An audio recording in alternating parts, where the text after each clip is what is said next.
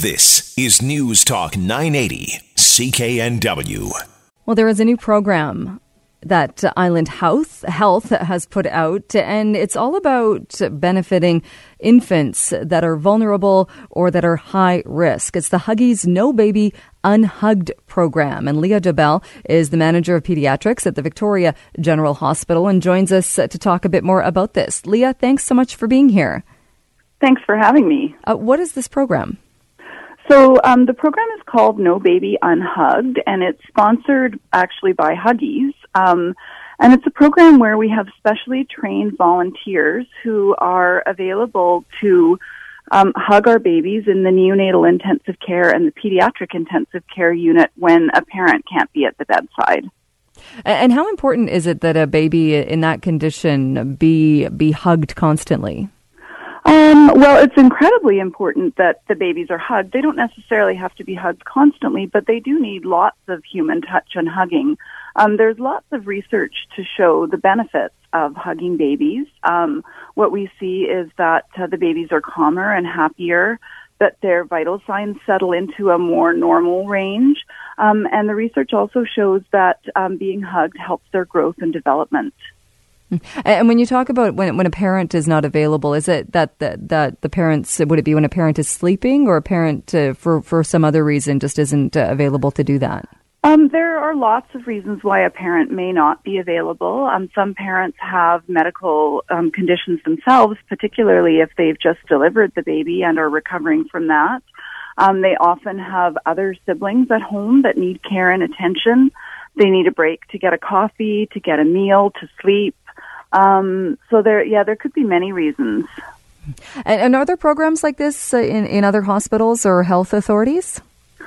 I'm not aware of programs within our province. We're the fourth hospital, I believe, in Canada to roll this program out. And do we know from the other hospitals that have done this as far as the success rate or how it does improve things? Yeah, we did definitely speak to some other hospitals that are using this program before we rolled it out, and they spoke very highly of it in terms of the impact on the babies that they care for, and also in terms of the impact on the families. If a parent has to take a break, it really helps them to know that there's going to be a specially trained volunteer who can provide that comfort to their baby while they're not able to be there. And you mentioned specially trained volunteers. So what kind of program do people go through, or how do people become the volunteers? So at this time, the volunteers that we are getting up and running are people who are already volunteering within Island Health and have shown really exceptional volunteerism. It's, as you can imagine, a very popular program. So those volunteers have all gone through the extensive training that our volunteer services program offers. And then they also get specialized training by the staff in both the neonatal and pediatric intensive care units to talk about some of the conditions that they may see in the babies, and to talk about how to support a baby who, for example, may not be able to support their own body the way that a typical baby could, and to talk about the tubes and wires and things that they may have and how to handle a baby without jeopardizing any of those. Because I would imagine that would be one of the concerns is a baby that's not vulnerable or at high risk is already, people can be uncomfortable thinking, I'm going to break the baby. Yeah. Whereas if we're talking with a baby that's got other issues and needs, I would imagine you have to be even more aware of that.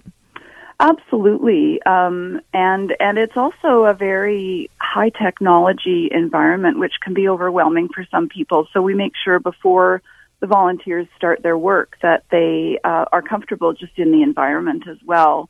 The nursing staff are there to assist them if they have any questions or if they need help sort of getting the baby settled in their arms. But it's fabulous for the nurses as well because they can't always provide as much of that comfort as they'd like to because they have to be focused on the baby's health.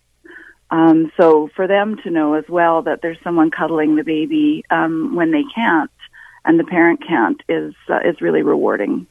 And how long generally would somebody, a volunteer, then be cuddling one baby? It really varies depending on the needs of that individual baby and also depending on how many babies there are that need to be hugged that day. But, it could be up to a few hours potentially, or it could be just a short time. Again, depending how long the parent is going to be away from the bedside, and the needs of the baby and other babies as well.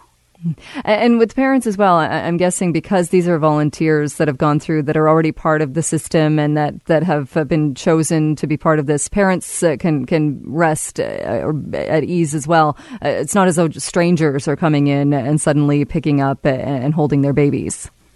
Right. And, the parents can have the opportunity to meet the volunteer hugger before they consent to their baby being hugged, and they're not obligated to consent. So every parent has a different level of comfort with people holding their baby, so it is entirely up to the parent whether that's something that they want for their baby or not. But so far, the response has been very positive. And are you looking to expand the program, or do you know of any other hospitals that are also looking to adopt this? I don't know about other hospitals. Certainly within our hospital, once we've had a chance to fully evaluate the program in our NICU and PICU, we are looking at expanding it to our inpatient pediatric unit and our mother-babe unit. For moms that have just had a baby, even if they want to go and have a shower now, they have to take their baby into the bathroom with them. So to know that there's someone there that can hug their baby while they take a shower, for example, or have a nap, could be of great value. And on our pediatric unit, we have lots of babies whose parents have other siblings to look after or who want to get away and have a meal or a nap or a coffee. So we anticipate that the program will be really well used on those units as well. All right. Are you looking for more volunteers, or at this point, do you guys have enough? Well, certainly for this specific program, we currently have enough, or we will have enough of an internal pool to continue to recruit from. But if people are interested in volunteering with the No Baby Unhugged program and they're not already Island Health volunteers, we would certainly encourage them to apply now for other volunteer opportunities, and then they would be able to apply to move into a hugger role as those spots become available. There are lots of really great volunteer opportunities that that may not be hugging babies, but that still make a real difference in the lives of our patients and their families. All right. Well, sounds like a great program that's happening and that your hospital is doing. Leah, thank you so much. Appreciate your time this morning. Again, thank you for having me. All right. Thanks so much. Have a good day. You too. Bye-bye. Bye-bye. Vancouver's News, Vancouver's Talk. This is News Talk 980, CKNW.